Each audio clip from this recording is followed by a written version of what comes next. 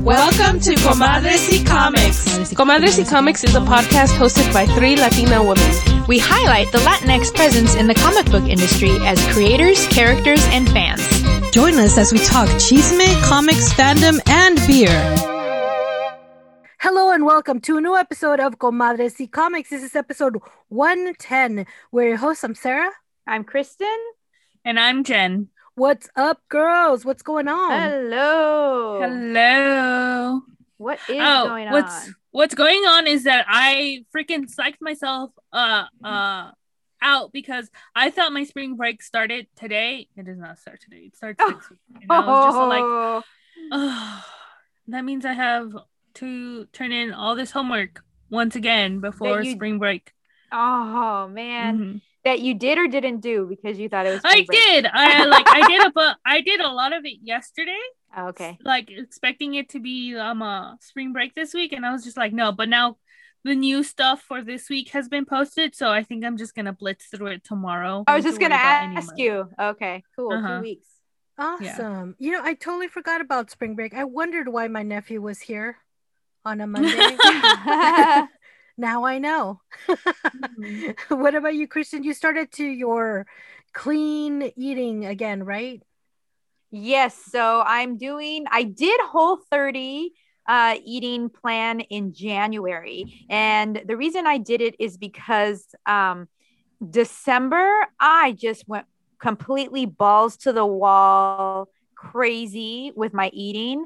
And I was so uncomfortable and miserable and literally in pain with how bloated I was. I think, and this is just me with my Facebook, Google doctor's certificate. I think I have either IBS or diverticulitis, and my mother has diverticulitis. So it's not too far-fetched that I might have that. But anyway, definitely intestinal issues. And I was eating so much fast food because I was just on the go crazy with my adoptive family program and everything in December that I was not sleeping because I just couldn't get comfortable because my panza was so big and in pain. And I couldn't poop, like TMI, but this is all real shit, man. Well, it was not real shit. I wanted it to be. You could say that there was no shit willing to come out.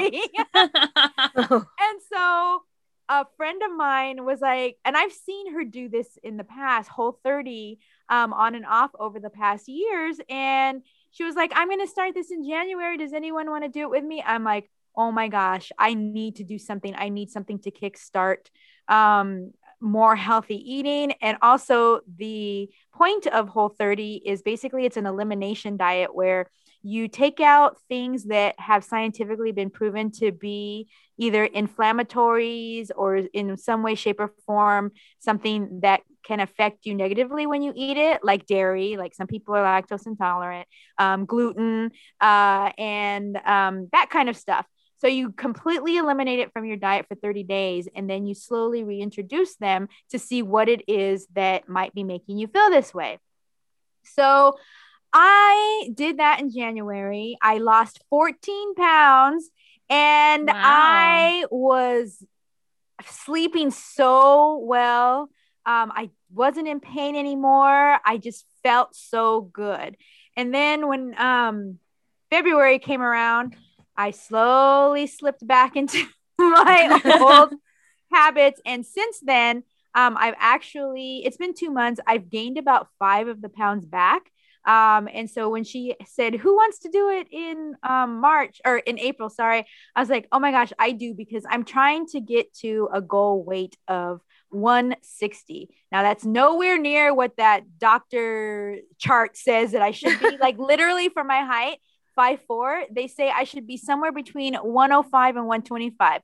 No freaking way, people. No freaking way. But in the past, when I thought that I looked like super fit and I felt really good, I was 160. And so I'm trying to get back to that. And so right now I'm at when I started at 189. not in January, but this 4 days ago. So let's see where I end. And so I'm saying it out here to podcast land for some accountability, so that I have to do good so that I can report at the end of the month that I lost my weight. I like that. That's real motivation right there. I should try to do something like that. I really should.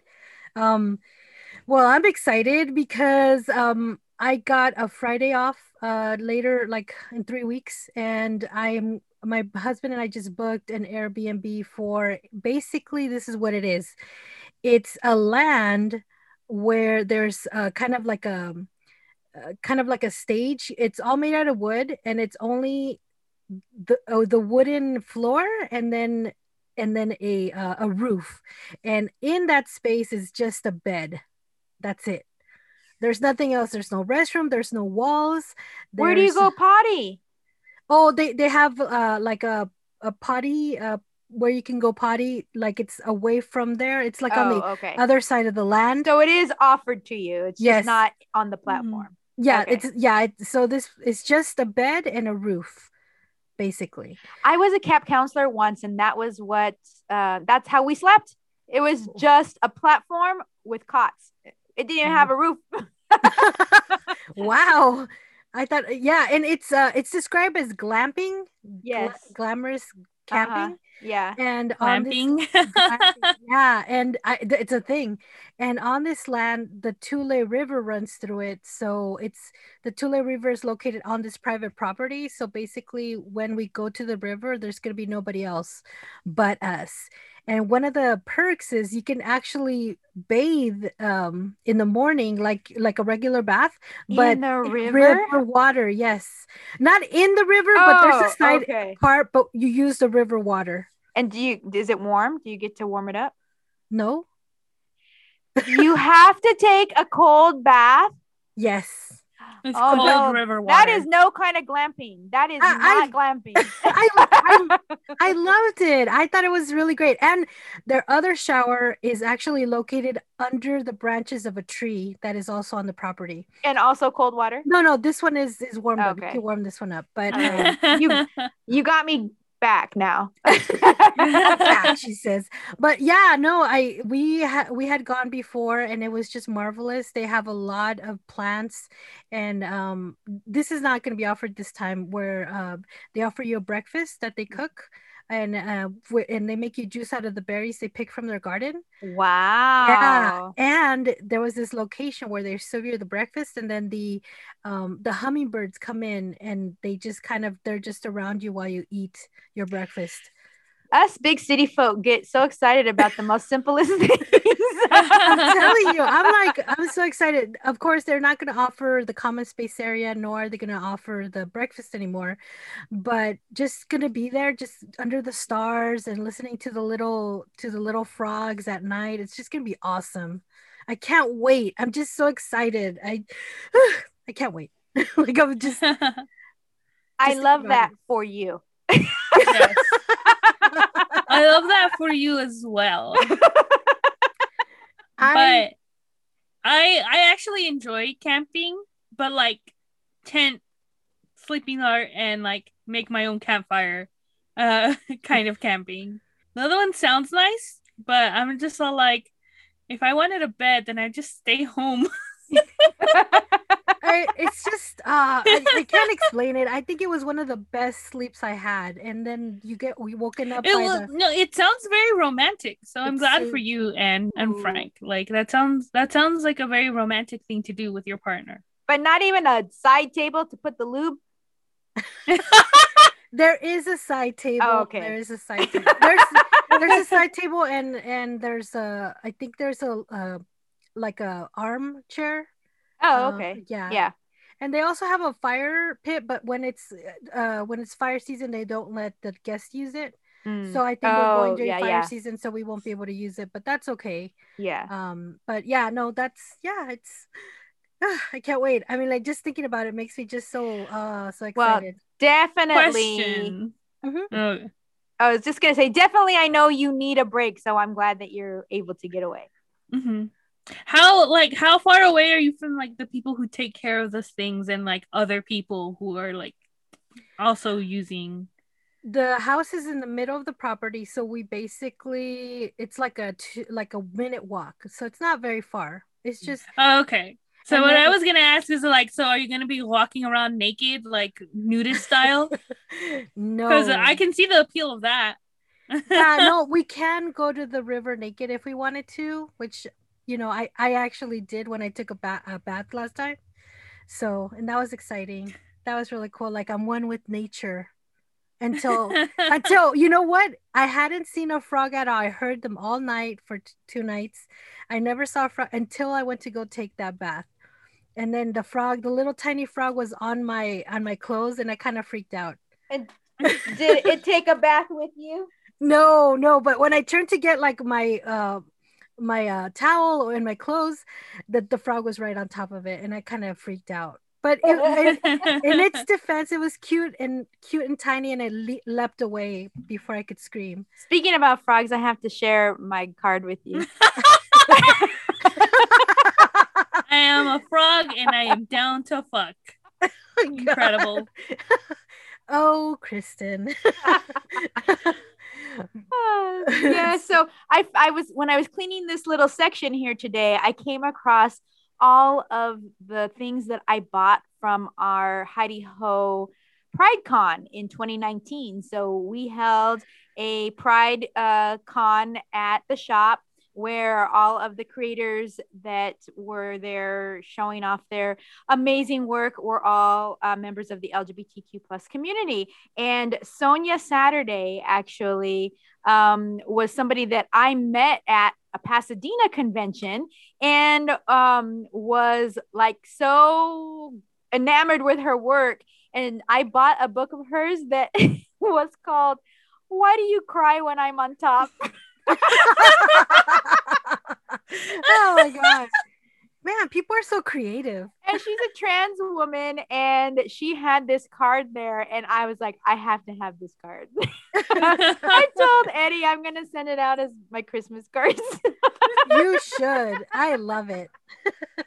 And then I just have to share this one is a card of art where it's dinosaurs who are in the 69 position.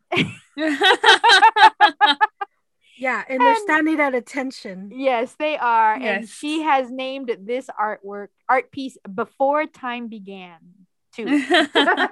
Oh my gosh. So creative, so creative. All right, guys, it's now, what time is it, Kristen? Es la hora de la cervecita.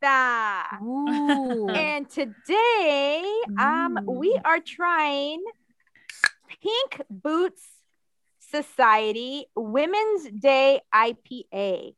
Now, this is an IPA that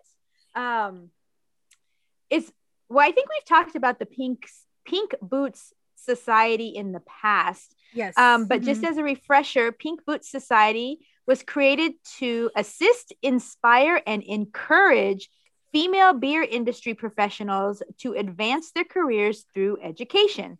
This particular beer that we are going to be drinking supports the Pink Boots Society and was brewed with their signature hop blend. Tasting notes include tropical, herbal, citrus, and woody. Don't be surprised if strength, compassion, and determination come to mind too.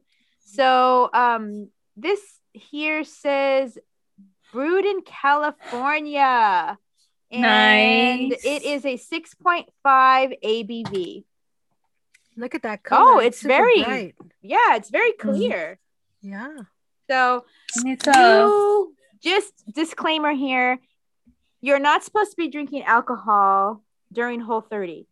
But I have a little taster here, which is like, I don't know, is this like a 2-ouncer, I think?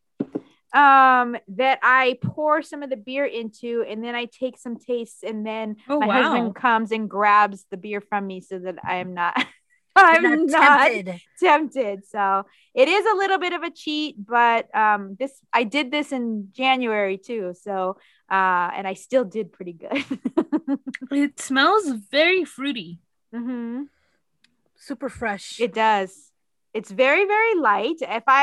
If someone handed this to me and asked me to guess what kind of beer it was, I would say it was either a Pilsner or a lager. Yes, definitely. It has that light color, that light texture, and it has a perfect carbonation. Yeah. It has a good head. Okay. It's really good. It's really fresh. I like it. Ooh, me too. Isn't it good? It's That's very good. It's very tasty, and it's almost sweet. I really like it. No offensive hop overtaking of your palate. It's very full in a delicate way, if that makes sense. And the flavor lasts from beginning to end without, like I'm saying, usually an IPA will evolve into that really offensive hoppy aftertaste, and this is not doing that at all. It's so good. And you know what's annoying is that all these beers that you buy, Sarah, and that we love are always limited releases, and we never find them again. I know, right? I know. And this one is Topa Brewing Company. It's in Ventura, California. Okay. Oh. Yeah. I've never heard of this brewery before, so I was really interested in the name. Most of these women's Pink Boots and the Women's Day beers, I want to get them for the podcast, like during the month of Women's History Month. But what happens is, because they brew them, they release them from their brewery, and then they scatter them around to liquor stores and everything. Then this one I happened to get, like, I think on the 31st of March. So there was no way to be able to drink that within the Women's Heritage Month. March. So, but it's really exciting that they do these brews and this collaborations and stuff. So I'm always excited to see this, and I'm always shopping around for them for the Women's History Month. So I'm really glad we got a chance to get some of these. This one I got at I'm there again. Caps and Corks. Oh, I did it. But yes, and I had their tacos, their street tacos. I was just gonna ask you about their food. Yes, I had before. I've had the basic bitch cheeseburger, which was delicious, and then this time I tried the street tacos, and I tried the asada and the al pastor, and they were pretty good. I was really impressed. I really love the salsa, the spicy salsa. They put it on the side, because they want to be careful not to burn people, but it was good. It was really nice and spicy. It's a place that I never would think about going for food, but now that I know that they have food, I want to go and check it out. And I drive by there all the time. Yeah, me too, same. So yeah, that's where I got this 4-pack, and I'm really loving this brew. It's really, really fresh. I really like it. I really, really like it. So, I like it too. I can see why they said that there's an herbal taste. It tastes almost like black tea. Okay. Yeah, and I really like it. I think it goes well with whatever hops that they're using to like make it more palatable to me. And I can definitely taste the tropical and the citrus that they describe. I'm very suggestible, if that is a word, because as soon as you said that, I had just taken a drink and I'm like, oh my gosh, I do taste black tea. No, but overall the taste is really good. The carbonation really lends itself, and like you said, the color is very deceiving, because when I poured it, I thought to myself, this could be either like a porter or a lager kind of color. It's really clear. Pilsner. I'm sorry, Pilsner. Oh yeah, porters are dark. But yeah, it has a really clear kind of golden color, and I'm really enjoying the freshness of the taste of the beer itself. It's very spring, I feel. Yeah, for an IPA, I wouldn't generally associate that with fresh and light and spring, but you're absolutely right. And I would drink the heck out of this all year long. And I'm sad that I'm only drinking 2 ounces. All right, guys. So are we ready to rate the beer? Yes, I Yes. am. And so, just as a reminder to the listeners, we rate our beer on a 5-point scale where 1 is flaccid, 2 is initial, 3 is partial, 4 is full, and 5 out of 5 is a rigid. And if we drink a beer that is exceptional and we just love it so much, we can't stay on the rating scale, we give it a 6 out of 5 Super Saiyan. So, Sarah, what do you rate this beer? I'm going to give this a full. I'm really, really enjoying this beer. Definitely. Yes. You know what? I'm going to go with rigid. Just because I don't feel like any like severe aftertaste. I feel it's like a really clean brew. Yep, it is. So I'm going to go with rigid. So this is Kristen. I'm also going to go with rigid. I really am enjoying this a lot. And maybe it's because I know I can't have beer that is like that little naughtiness that's pushing me over the edge. But it's so flavorful. And the fact that it also is a Pink Boots Society supported beer, and the money goes to helping further the careers of women in the industry, I love. So I'm giving it a 5 out of 5. This is Jen, and same thing. I'm going to give it a rigid as well. Anything that can make me feel like I am drinking tea, I will immediately like. So the fact that I can taste something of that, and I do really like that kind of that deep, multifaceted taste. I really like it. So I'm gonna go with rigid as well. And I keep like doing that to try to, because that's where the hoppiness usually comes at the end, and it's not there. All right, guys, now it's time for Chisme de la Semana, and Kristen has some good chisme today. So hopefully you all have already seen that there is a new Loki trailer that dropped. Geez, I had the article open in my phone, and then I got Googling onto whether or not green beans were legumes. Well, are they? Close, but here it is. So it says Loki must fix his Endgame timeline break. So Marvel dropped a new Loki trailer this week, and it is actually showing. I mean, because when we last saw Loki in Endgame, he did not have a very good ending. He actually died in that movie. So it's showing this. Spoilers. Yes, sorry. The trailer. The spoilers for Endgame? Yeah. How long did it come out again? I don't know. 2 years now? 2-3 years? So what we're going to see is that we're going to see Loki from an alternate universe where he used the Tesseract to evade the Avengers' capture in 2012. And he is going to be working under the supervision of the Time Variance Authority. And presumably from this trailer, they are teaming up to stop a bigger threat. We don't know what that is yet, but I'm excited to see who Marvel is bringing in as the big bad for this TV show. So they have a date of June 11th that the first episode will drop. I don't know how many it's going to be, though. Right now, we're only getting 6 for Falcon and Winter Soldier. We got 9 for WandaVision. So I'm not sure how many episodes it's going to be, but it is coming during the summer. And I hope that just like me, you all have been watching these Marvel series and been enjoying them. I really am enjoying Falcon Winter Soldier. I didn't think I was going to enjoy it as much as I enjoyed WandaVision. And I didn't think I was going to become a Winter Soldier fan and fangirl. Slowly winning me over. Welcome to the club.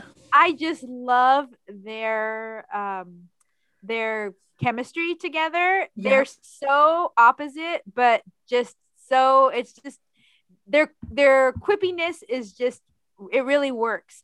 And then there's all of that drama behind the scenes. Winter Soldier, Bucky with his PTSD, and then Falcon with the money problems. Yes, and racism. Yeah. Oh my God. Yes. Dealing with.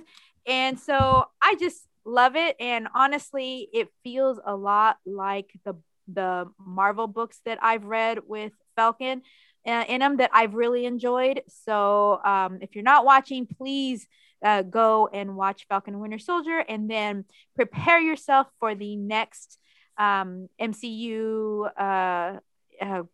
TV show. Yeah, Loki, which will be coming out in June. Oh, I can't wait. Ooh, Yeah. I love me some Loki. I love his humor. It's so awesome. Yeah. It's very sarcastic. I was a little conflicted about it because I knew they were going to do something. But I was kind of hoping that they would go the Kid Loki route, but it doesn't seem like that's what it's going to be doing.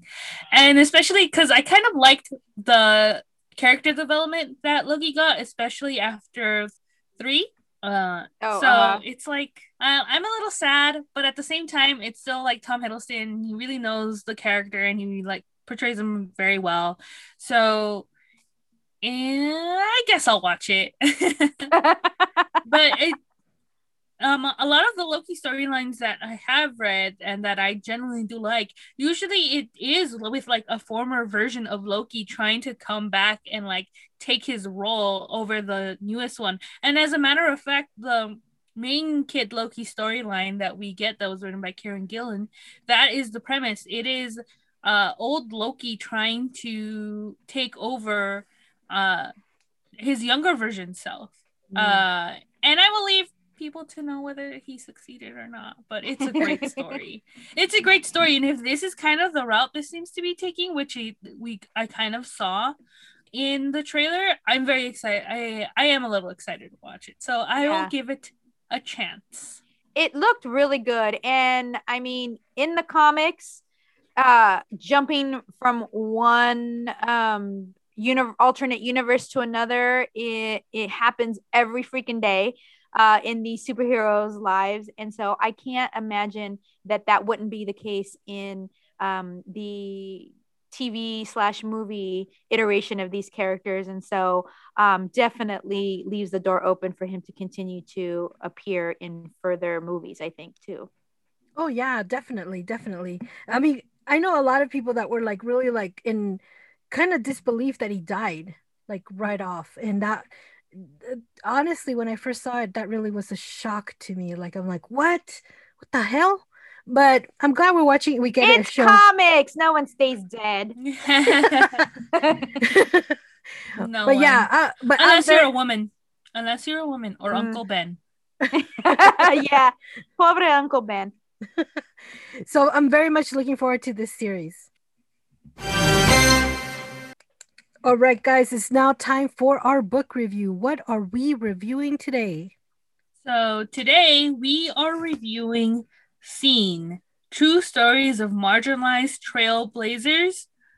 This one focusing on Rachel Carson. It was written by Bertie Willis, illustrated by Ree Abrego, colored by Kieran Quigley, and lettered by DC Hopkins. So I was mentioning before we started that I had been looking at this cover and I saw the name Rachel Carson, but because Rachel Carson was a marine biologist who did a lot of like conservationist work, it wasn't necessarily a name that I recognized. And so I thought Rachel Carson was the writer of this book for the longest until I started reading it. I was like, oh, okay, got it. So this is a book that was actually published by Boom's like Boombox all ages imprint, which is Boombox.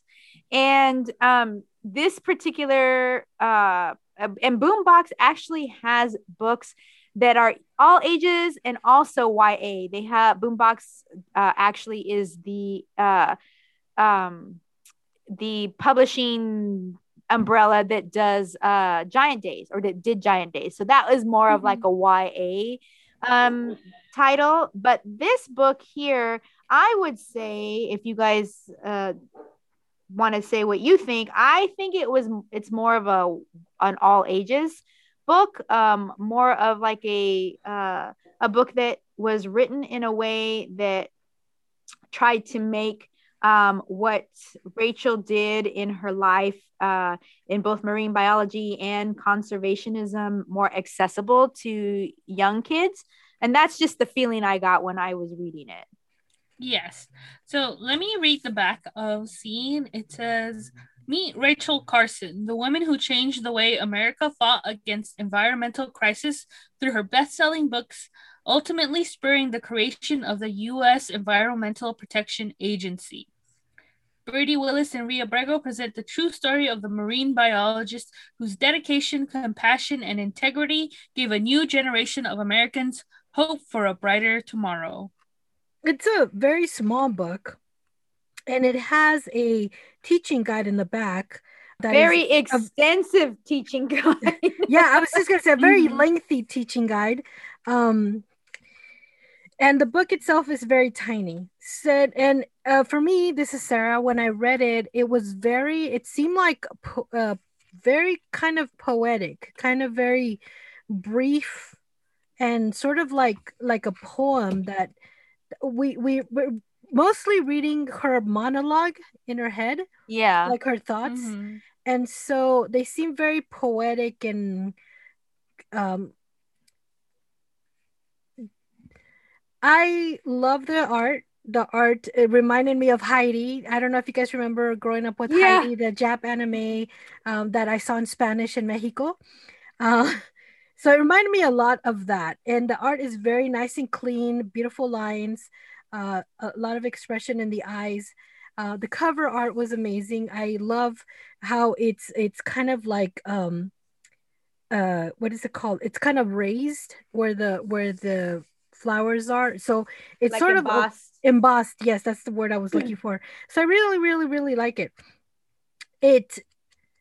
I read it and I liked it, but I enjoyed it because I was introduced to Rachel Carson.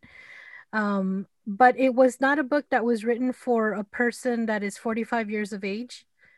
So I appreciate it because I think, highlighting marginalized trailblazers, especially like a queer female, is a big deal. It's a big deal. And the fact that there's a study guide in the back to help teachers, study this type of literature in classes, I think it's awesome.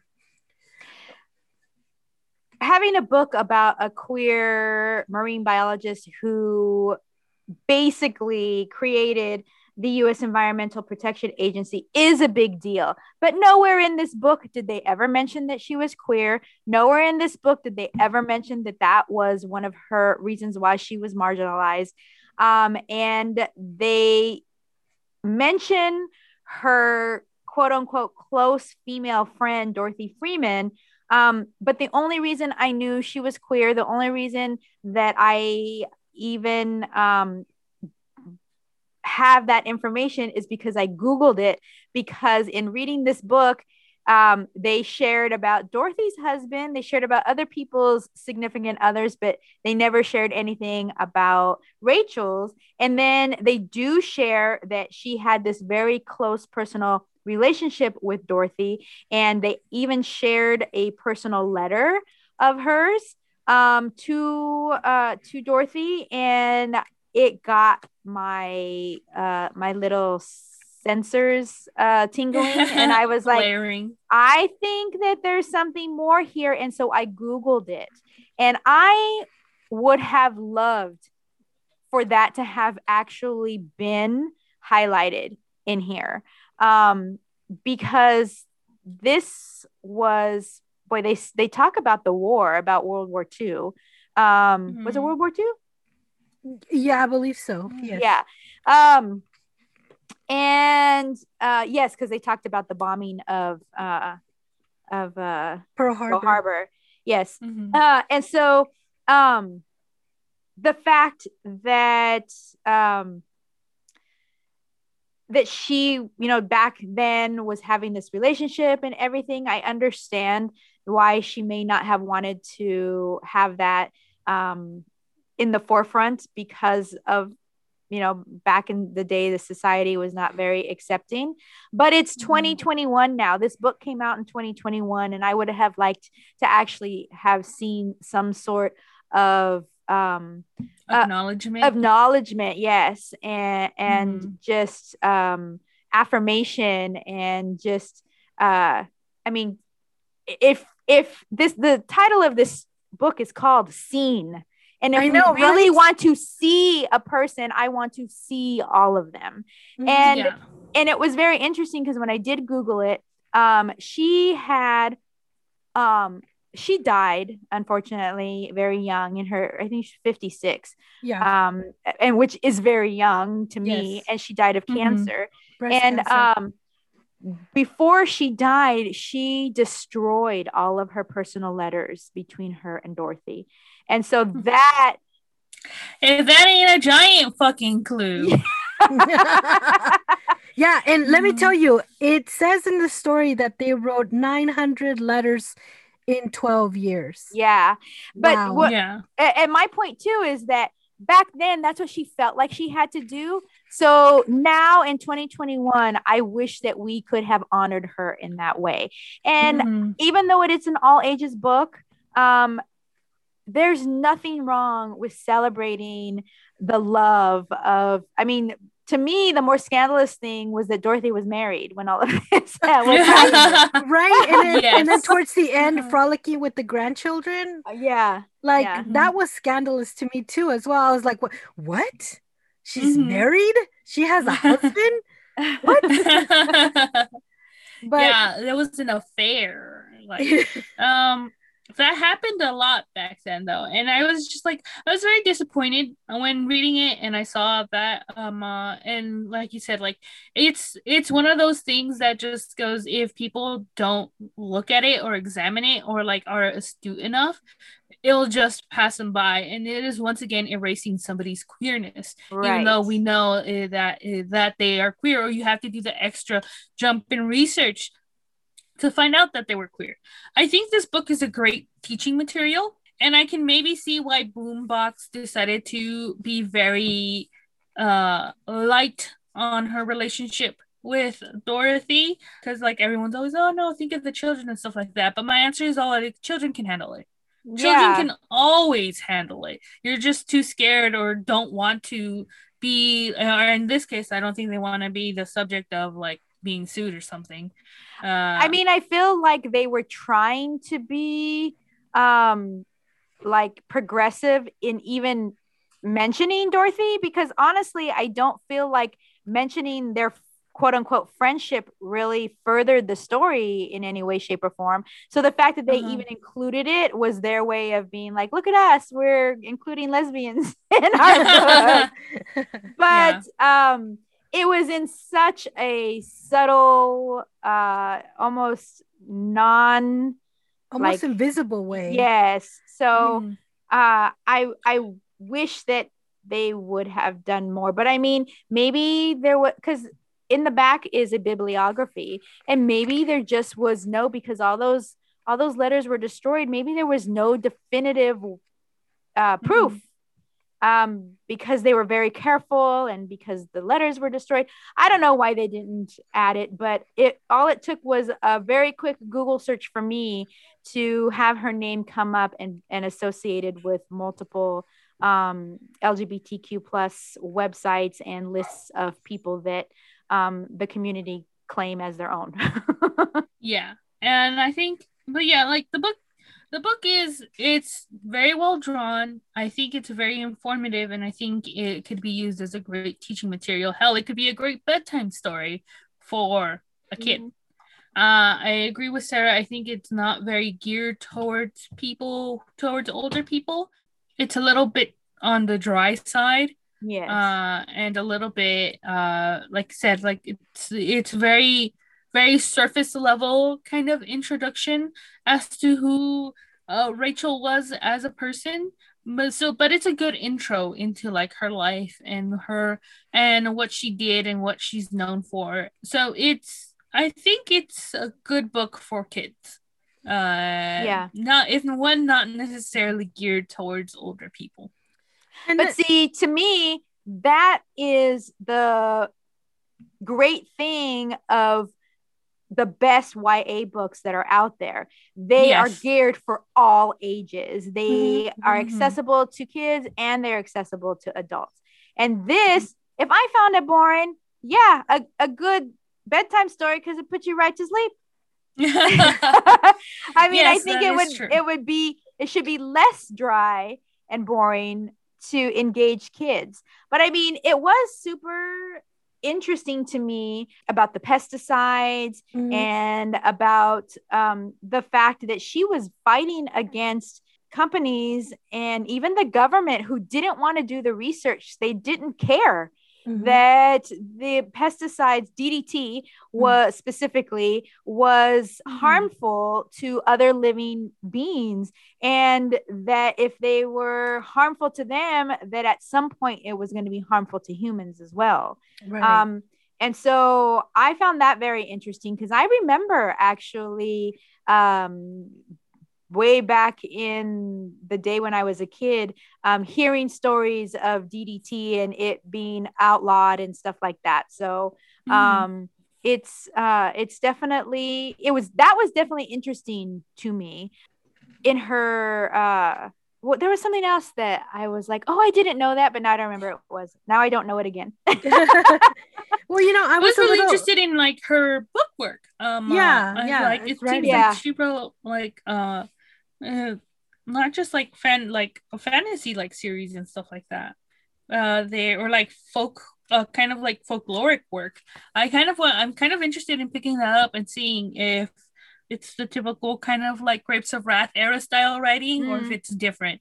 Well, I'm a little disappointed that we don't find out that she actually inspired the creation of the U.S. Environmental Protection Agency, and we only hear about that in the back of the book. We don't hear that within the story, which I think that's true. Which I think could have really been a really strong closing finale.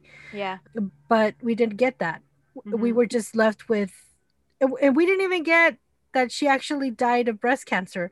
It was just sort of like this poison has already taken over my body, but I didn't want anyone to know, and that was it. That was all we heard. And then her spending the last few days with their friend Dorothy and her grandchildren. So that's all we got from that.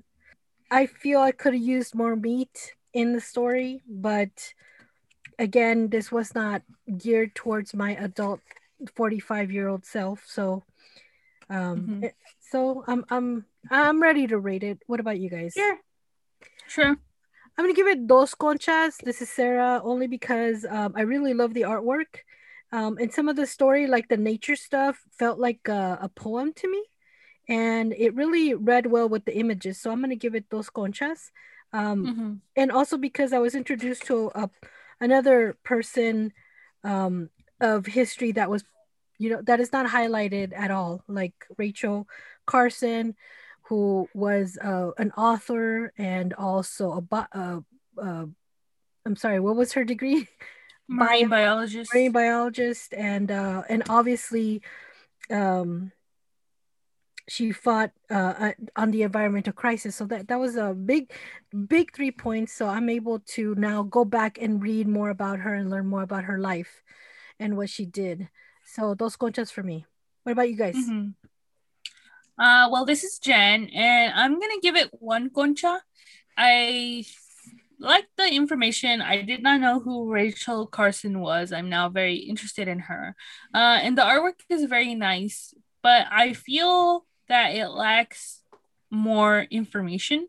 And it lacks a certain kind of appeal in that it's kind of dry. And kids are okay. Like, you can't just write a graphic novel and be like, oh my god, like information and kids, like in a information via cartoon and kids, the kids will immediately eat it up. Kids can spot something boring from a fucking mile away. So I feel that if they made it a bit more engaging, it would have read a lot better. As is, it's a good bedtime story. But I did like learning about Rachel and stuff like that. So 1 concha, you did okay. I feel like Mochi had something to say about it. Yeah, she's upset. She didn't like it. So this is Kristen, and I rarely give 1 concha ratings because I always feel so bad, but I am giving this a 1 concha because even though some of the information was interesting, I was so bored and I had to force myself to actually get the information. And then as soon as I was done reading it, I was like, this woman was a lesbian. And I had to Google. Maybe it deserves 2 because it forced me to go and learn more about Rachel. And that's what it was intended to do to begin with. Mm-hmm. But the fact that it has a extensive teaching guide in the back, if you're a teacher, I definitely think you can do something with this. It has the learning standards in the back, so you could work this book into your curriculum and they would actually hit the standards. But as far as just reading it and enjoying it, it gets 1 concha from me. But I actually like that there is this series, Seeing True Stories of Marginalized Trailblazers. This is the first one I've actually seen, and I am looking forward to seeing who else they highlight. I believe there has been like 2 or 3 others before this, because I remember really ordering them for the shop, but it had kind of been we're not sure if Boom is going to continue doing this, but it seems that they have seen some success with it, so I hope that they do continue to publish it. Maybe like improve the writing a little bit more, make it a little less boring. I don't know how the others are. It might be just different writers. So it might just be the person themselves not sure how to convey information, because conveying and writing information without being too wordy is difficult, and it's something that a lot of people need to learn how to do. So maybe they're not that experienced with it, with how to parse through information. Because research is there's a reason why research is a whole different department in most places. So maybe from that, but there are other books about this that have focused on other women, other marginalized, less well-known women than we're usually taught. So let me just read you one of the teaching guide questions. It says, page 9 is a splash page. What is the purpose of a splash page in a comic? What is the purpose of this one? I don't know. And I'm 45. and I just looked at that page and I still don't know.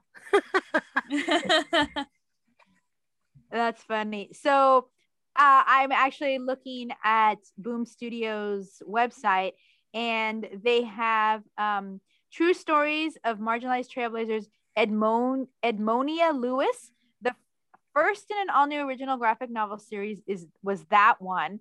And it's well, who is she? It just was saying that there's that. Oh, here we go. She was the woman who changed America during the Civil War by becoming the first sculptor of African American and Native American heritage to earn international acclaim. Oh wow, that's awesome! I would love to read that one. So that's the only one that I've seen, and then it says that it will continue with Rachel Carlson. So this is only the second one that's come out. Okay, got it. All right, well that's been I think a very adequate review of this comic book scene. True Stories of Marginalized Trailblazers. All right, guys, it's now time for On My Radar. Kristen, ¿qué está en tu radar?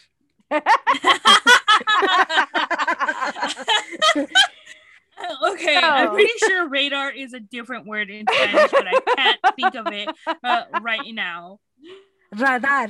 It's not. I'm 100% sure it's not radar. It might be. It might. Hold on, I have to look this up now. You think I would know, but I don't. Radar. You look it up. And Kristen, what's on your radar? So out last Wednesday on New Comic Book Day, which was March 31st, there was Silk #1. Now, if you remember, Cindy Moon is Silk. She is in the Spider family, and she actually came out in Spider-Verse, I believe. And she is she was also bit by, I think, the spider that bit Peter Parker and gave her some of the same abilities. Her title book came out in like 2014 when I very first started reading comics, and she had a book and so did Gwen Stacy. So Spider-Gwen was out and I was reading both of them, and I 100% preferred Silk's story over Spider-Gwen's. And it's they're very different characters, obviously, but Silk's story was just so much more dramatic and like meaty, whereas Spider-Gwen was more like teeny bopperish type. And they both had their positive aspects, but I preferred Silk. Unfortunately, Silk did not go on. Spider-Gwen is still around now, but her title was canceled and we didn't see a lot of readership for it. But she's back, and her #1 came out last week, and this storyline follows her as a reporter for an upstart new media website called Threats and Menaces. And guess who her boss is? None other than J. Jonah Jameson. So he's in the story, and by night she's Silk. She's crime fighting. She's out there keeping the streets of New York safe. And in this first issue, she actually, there's like this, there's these murders that are going on, and somehow J. Jonah Jameson gets involved in it where they're coming after him, and Cindy just happens to be, I don't know if she was on the subway or she was near him when she saw what was happening, so she changed really quickly and she protected him. And so he is hiring her to be his bodyguard, basically. So now the storyline as it's going on further is, I'm guessing, going to be how is she going to figure out how to work for him during the day and then also work for him at night, but as two totally different people. So the thing that I love, I mean, the story was good. I actually really enjoyed it. But the other thing that I really love about this character, Cindy Moon, is an Asian character. And both the writer and the penciler, the artist, they're both Asian creators. Yes. So I love that. I love that Marvel is getting on board with the fact that we don't just need to see people of color, the word that I just learned, BIPOC, on the panel, but also as creators as well, behind the panels, behind the scenes. So I love that. And the writer is Maureen Gu, and the penciler is Takeshi Miyazawa. So definitely check it out. It doesn't say here if it is a limited series. I want to say that it might be, but it doesn't say. So maybe it's ongoing. We can only cross our fingers and hope so. So Silk #1, and it is in your LCS now, and add it to your pool. Awesome. That is super cool. Now, I just saw Eddie from Collectors on his Collectors page post a picture of Silk CDC rated. Was that from the first series? Yes. And it was rated 9.5, right? I don't remember. I just handed it to him today. I can't put this away. I don't remember. That's super cool though. Like I'm like, was there a like it just seems so serendipitous that I saw his post and then this was on your radar. So it's really awesome. Oh, yeah. All right, guys, now it's time for Juntos y Fuertes, and I bring you a Juntos y Fuertes today. This is Sarah. I'm so excited because I finally get to do a Juntos y Fuertes. It doesn't happen very often, but sometimes it happens. So the Women's National Book Association and the Do Good Public Relation Group has launched a new program called Authentic Voices, which is intended to help BIPOC, the word we learned today, or actually we learned it on Friday when we chatted on Las Platicas, BIPOC writers bringing their authentic stories and experiences to the table. You can find them at www.wnba-la.org. The Women's National Book Association Authentic Voices program, it is in collaboration with Women of Color Writers podcast, is excited to launch the WNBA Authentic Voices program, an initiative that highlights diversity in publishing by bringing authentic voices to the table in an educational, immersive, and equality building program. This program will be piloted out of WNBA's Los Angeles chapter. Now, for those of you out there in listening land who don't know what BIPOC stands for, it's Black Indigenous People of Color. Study after study has shown the lack of BIPOC authors in the book world. In order to build equality in publishing, we must provide BIPOC communities the foundation and tools needed to understand and compete in the publishing world. You could donate to this to Authentic Voices Initiative, and there's an online program that you can take. One of the programs are already started in February 2021, but check out their page. They have a lot of things going on. They also state that all the work will be published in an anthology after the program has been completed. And if you have any further questions, you could always email them at WOC writers, that's WRITERS @gmail.com. So to check that out again is www.WNBA-LA.org. So that's my Juntos, guys. I'm very excited. They have a lot of wonderful things going on. There's like I said before, they have a podcast that is also in association with them. I believe they only have one episode out right now, so check them out. It's Color Writers Podcast, so check them out. I'm not sure what streaming formats they're on, but I'm sure if you Google them, they will turn up.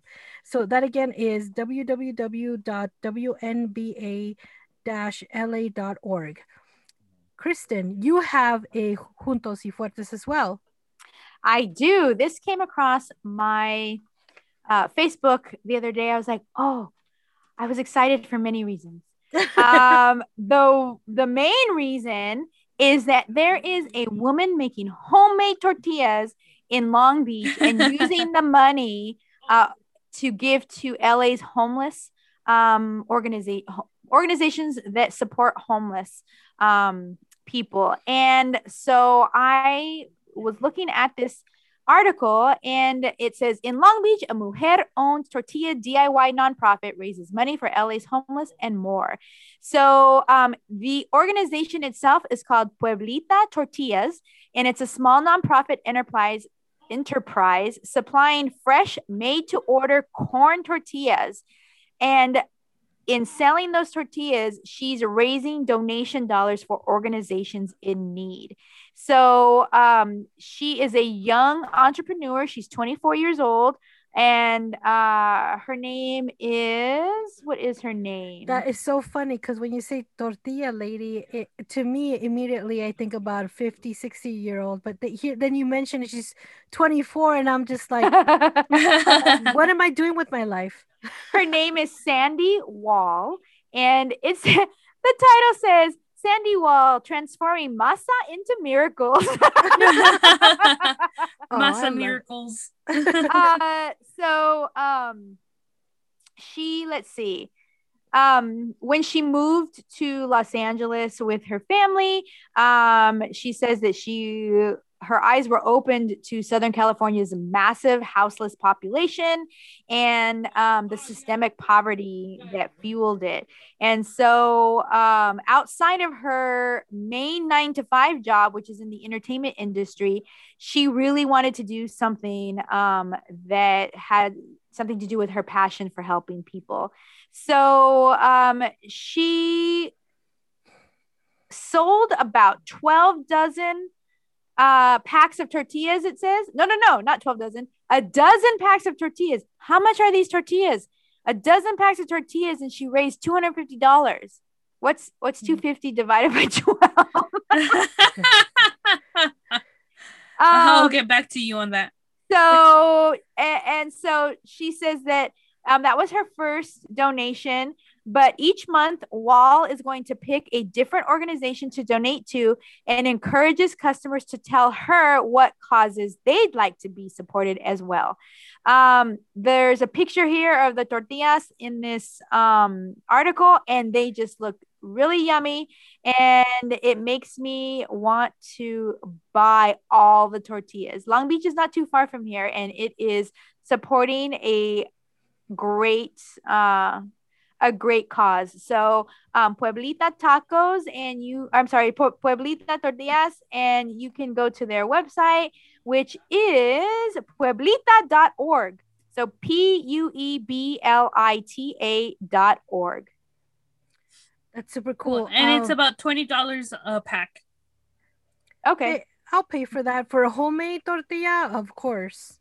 And I don't know if people even know, but tortilla making is really hard. I mean, if you're gonna make it from scratch, like you have to boil the nixtamal, and then after that you have to blend,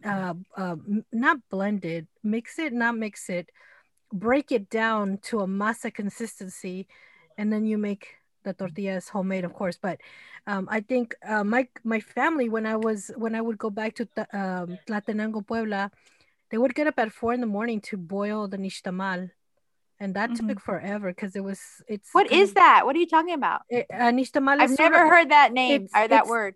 It's the corn that is used to make the tortilla, but that is maíz. That's too. My grandma just used to. Well, again, she also didn't make corn; she made flour. It's like she just got it out of a bag.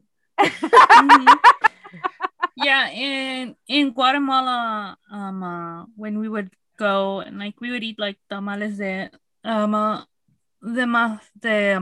maíz.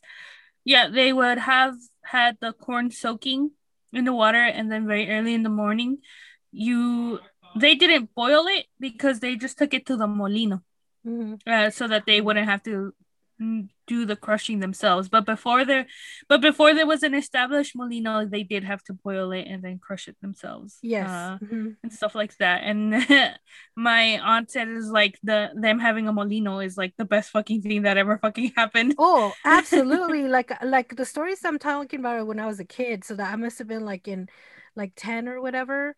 But when I went back again, there was a molino in the town, so everybody would take their nixtamal already prepared, just had it ¿cómo se llama? Broken down, grind it down, and then got their masa from there. But it just took.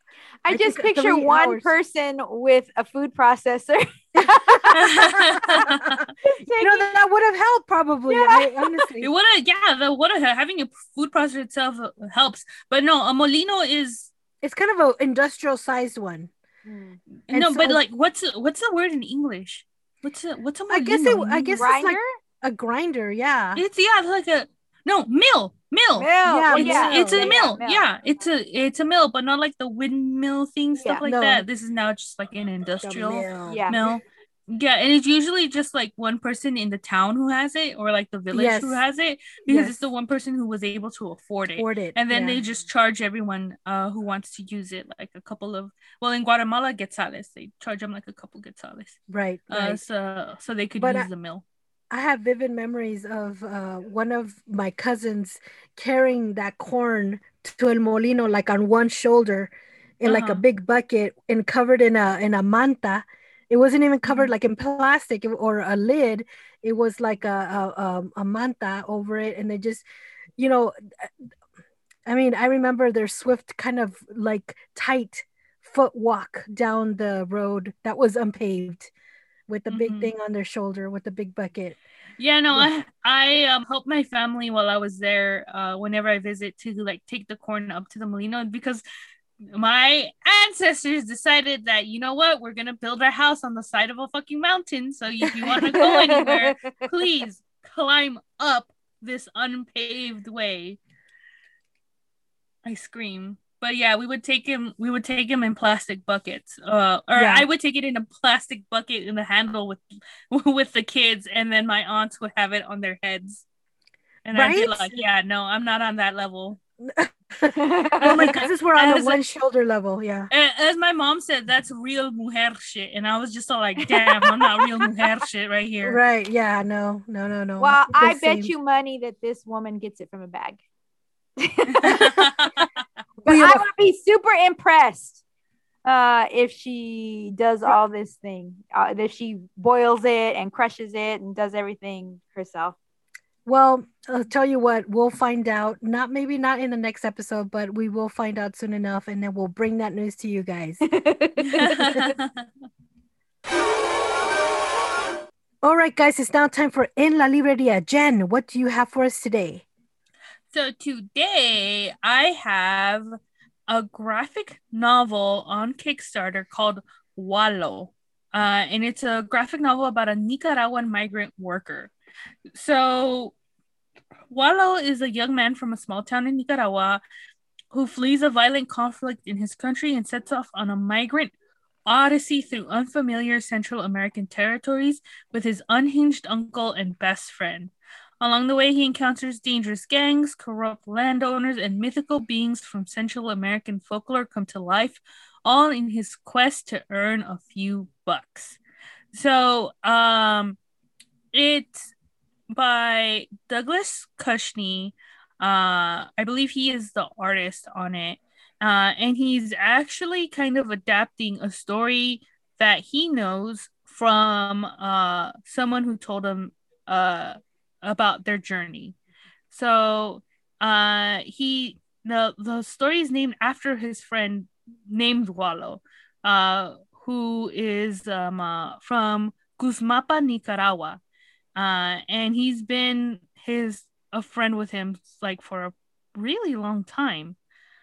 Yeah, apparently Douglas went to visit Nicaragua and he met Walo, but his name isn't Walo, that's his nickname. Yeah, that's his nickname. They basically just hung out together, played soccer together. And even when Douglas left Nicaragua, he still kept in touch with Walo, and so they have been friends for the longest time ever. And so I guess Walo had to travel out of Nicaragua to make a living. And I didn't realize this was a magical realism book, which already makes it even better than what I originally thought. For those of you guys who remember, my husband is from Nicaragua, so I'm very familiar with the country itself. I am also familiar with a lot of his family members, my husband's family members that would immigrate to Costa Rica and work as domestic workers, or just like albañiles, in order to send money back to Nicaragua and their family. So I know about a lot of the racism and a lot about also the rivalry that Nicaragua has with Costa Ricans as well. So I'm sure that his migrant journey is full of that kind of dynamic. So I'm excited to see what this Kickstarter has in store for us. I know that they have an incentive where you could buy it in English and also buy a Spanish version. So I'm very, very excited to read that. And the art looks amazing. And I believe the artist is a Nicaraguan American artist. So oh, cool. Very, very exciting. Yes. So it's a magical realism book that is based on the journey of one man's odyssey. Yeah, I love how, I don't know why it never occurred to me that is what many of these people go through, and that is a way of kind of taking their journey. But it's a journey that completely changes them. From what I know, my uncle was never the same. both of my uncles were never the same after they crossed the border. Like my other uncle the first time and the second time. Like something from what I've known, because also a lot of immigrants don't like talking about their journey. I know. Why is that? Is it that painful? I mean, yeah, I think it's because it's that painful. My mom doesn't like talking about it, and hers was relatively painless from what I know. My dad doesn't like talking about it. My uncles definitely didn't like talking about it. All I could get was like bits and pieces, and no one, like, from what I've seen, not a lot of immigrants like talking about their journey from here, because I think they go through so much, and they themselves are aware that they're not the same person that they were when they left wherever it is that they came from.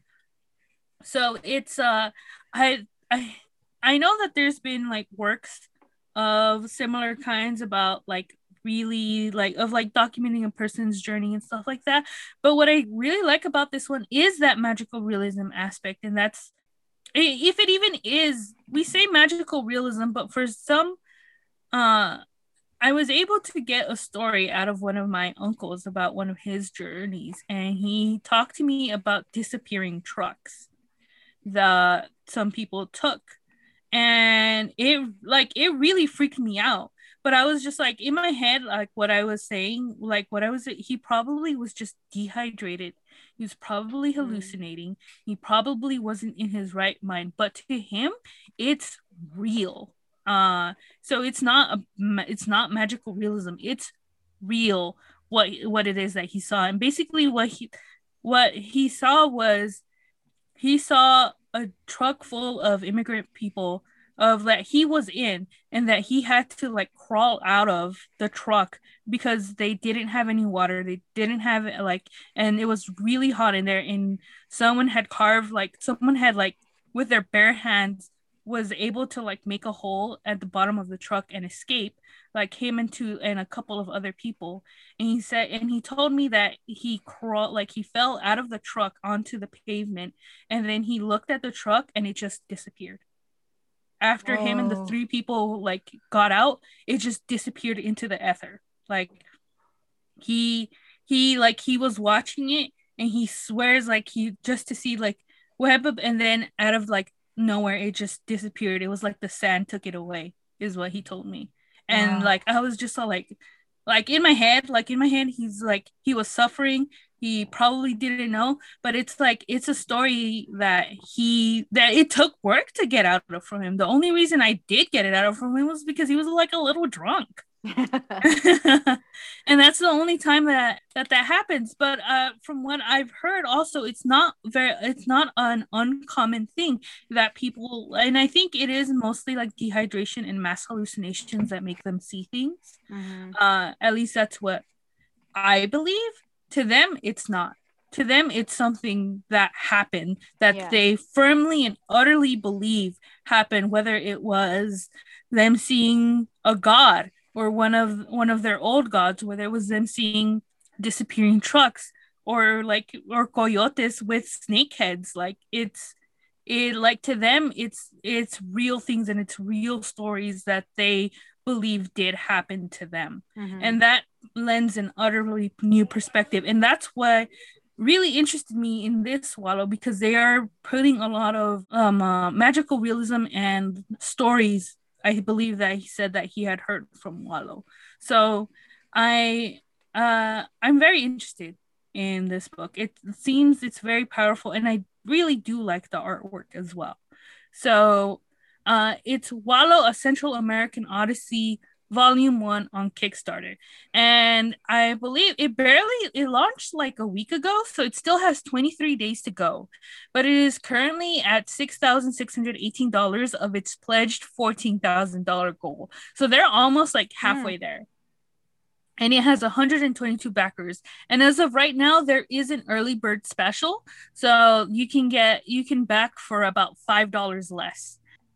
So usually the early bird stuff lasts like about maybe a week, so by the time this episode comes out they might not be there. But right now the early bird special is like, the cheapest one is $10, and you can get the digital comic in either English or Spanish. If you are not able to get the digital comic early bird special, then the regular one is still available, and that one's going to be $15. And then from there, it builds up. There is an $18 one that's a bilingual package that has both the English and Spanish ones, if you are interested in that one. And then from there, it jumps up in price to the physical copies. So right now, the early bird special for the physical copies is $25 in either English or Spanish. After that, if you're not able to get the early bird one, the pledge goes to $30 for the physical copy, also in English and Spanish. And then there is a pledge, and now this one doesn't have an early bird special. It's just like a base pledge of $40, and you get a print. You get a PDF of volume 1. You get, I believe, you get an 11x17 print of original artwork from a featured artist. And you get a postcard and a thank you in the credits as well. And then there's another $40 one that has just a different one. And there is a bilingual package of $50 for the physical copy of Wallo in both English and Spanish. Oh, nice. Mm-hmm. Super cool. So I didn't tell you this. I started to tell you this earlier, and then I forgot. And then I was like, oh, I'm gonna do it anyway, because we got an email today from Debbie Smith. If you remember from Chimera Press, their Dragons by the Yard Kickstarter is live. It went live today. Yes. So 29 days to go. They are at $1,199 of their $7,500. And this particular issue has Anna, Robert, and May, and the young dragon Albert fleeing Pasadena with their dragon Kalsaru and her weir of infant dragons in pursuit. So, oh my God, how exciting! Say no more. I am backing this right now as we speak. So I thought definitely that would be something our listeners would want to hear about, because we've interviewed Chimera Press and specifically the creators of Dragons by the Yard on our Las Platicas. If you haven't seen that episode, it is on YouTube, on our YouTube channel. Just go to YouTube and search Comadres y Comics, and you can find Chimera Press interview. You can pledge as little as $3, where you get the PDF. $3, people, to get the PDF of this issue. That's all it takes to support this project, which we cannot say enough good things about and recommend enough. And some of the higher pledges are $60, called Dragon's Breath. You get a 3D printed LED fire dragon nightlight. Oh, wow. God. Cool. That can be charged via a USB connector and color controlled via a small remote. For $80, you can get hard copies of all the Chimera Press titles, all of the titles that this publishing company has, including Mary Shelley Presents, which we also have read and reviewed. Also, Pet Noir, we read and reviewed. So you definitely should check out this Kickstarter. There's tons more awesome things for you to get. For $250, you can name Anna's grandmother. Immortalize yourself or a loved one by pledging $250 and claim this reward. You can tell us Anna's grandmother's name and the day of her birth. Aww. It's already gone. Oh, it's gone. Aw. But that's really cool. That's such a cool. I would have liked to do that and named her my grandma's name. Aww. Okay, so anyway, check it out. We will share this link. Dragons by the Yard is one of our favorite titles, and we can't wait to read what is happening with the characters in this issue. Absolutely. All right, guys, it's now time for saludos. And saludando, I am today. Oh, I sounded like Yoda. Estoy saludando. Saludando, I am today. So it sounds like Yoda. Anyway, estoy saludando ahora, hoy, today. I almost said it with the Spanish accent. The Monster Matador team. And that's Steve Prince, Fabio Alves, Sam Vargas, Carlos Dirmas, Alex Safe, Sam Vargas, like I said before. And yes, I am saludando the whole team at Monster Matador. They have finally completed the 3rd issue, which is the end of this story run. And it's a live Kickstarter as well. So we'll be posting that link as well. And there's a bunch of variant covers offered in the pledges from Fabio Alves, Sam Vargas, Carlos Dermas. They even have a glow in the dark print that they have available, and you can catch up on the first 2 issues as well in one of the pledges that you can purchase on their Kickstarter. So saludos to the Monster Matador team. As you guys remember, or if you guys did not know, we reviewed the first installment of Monster Matador, but they reconstructed it and it came back like a phoenix and rose from the ashes with amazing artwork. Rose from the ashes of Jen's review. And it came back strong with wonderful artwork, wonderful characters, great storyline. So don't give up on your dream, guys. Saludos to the Monster Matador team. Thank you so much for believing in your story. That brings us to the end of this episode, guys. Where can they find us, girls? You can find us at on Instagram at Comadres y Comics and on Facebook at Comic Comadres. You can find us on Twitter at at Comic Comadres, where you can send us a DM as well. You can email us directly at comadresycomics@gmail.com. You can also see our amazing interviews with amazing creators in the comic book industry on our YouTube channel. Just search Comadres y Comics on the search bar and we'll pop right up. Thank you so much for all the people who have been rating and reviewing our podcast. We are loving reading your reviews. They're super amazing. You guys are super awesome. Thank you so much. Thank you for those of you who have subscribed and liked our page on YouTube. As you guys know, you guys have been entered into a drawing to win the first 2 issues of Lightning Strikes with Marcus Newsom that are autographed. You have also entered into the contest to also win a limited edition can release from Monkish for their 9th year anniversary can release. So good luck to you guys, and please keep on rating and reviewing us, because you get to be entered into our drawing that is happening at the middle of this month. So please do that. You have a few days to go. We're rooting for you, and I definitely cannot wait to hear your review on Monkish. If you've never tried it, you're in for a treat. Remember, you have to be 21 years or older of age to win this prize. Thank you so much for listening, and thank you so much. Remember, we have a Patreon, which is live right now. Where can they find it, Kristen? Yes. So you can find us as part of the Period Podcast Network Patreon. You can just go to patreon.com and search Period Podcast Network. And if you didn't know, we are part of that network, which is, they just created a new tagline. And so they are, we are a podcast network made by she's and they's for everyone.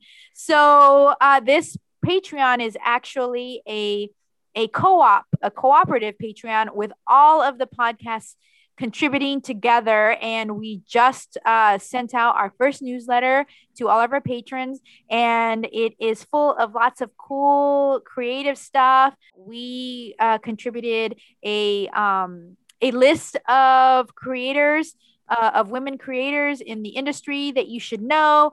Jen contributed an awesome poem, and there's just a lot of cool stuff. So definitely check it out, and you can become a patron of not only our podcast, but of other amazing, great podcasts as well. So that's patreon.com/podcast network. Yes, and actually there is some back matter on what we talk about behind the scenes on our podcast. Oh, yes. When we're supposed to not be recording, quote unquote, we have recorded that for you. If you guys are wondering, why haven't the comadres talked about the Snyder Cut? Well, guys, that is on the back matter that you can get when you become a Patreon supporter and get that review and full discussion of the Snyder Cut. Thank you guys so much for listening. We have been your host. I'm Sarah. I'm Kristen. And I'm Jen. Thanks, guys. Goodbye. Bye. Bye.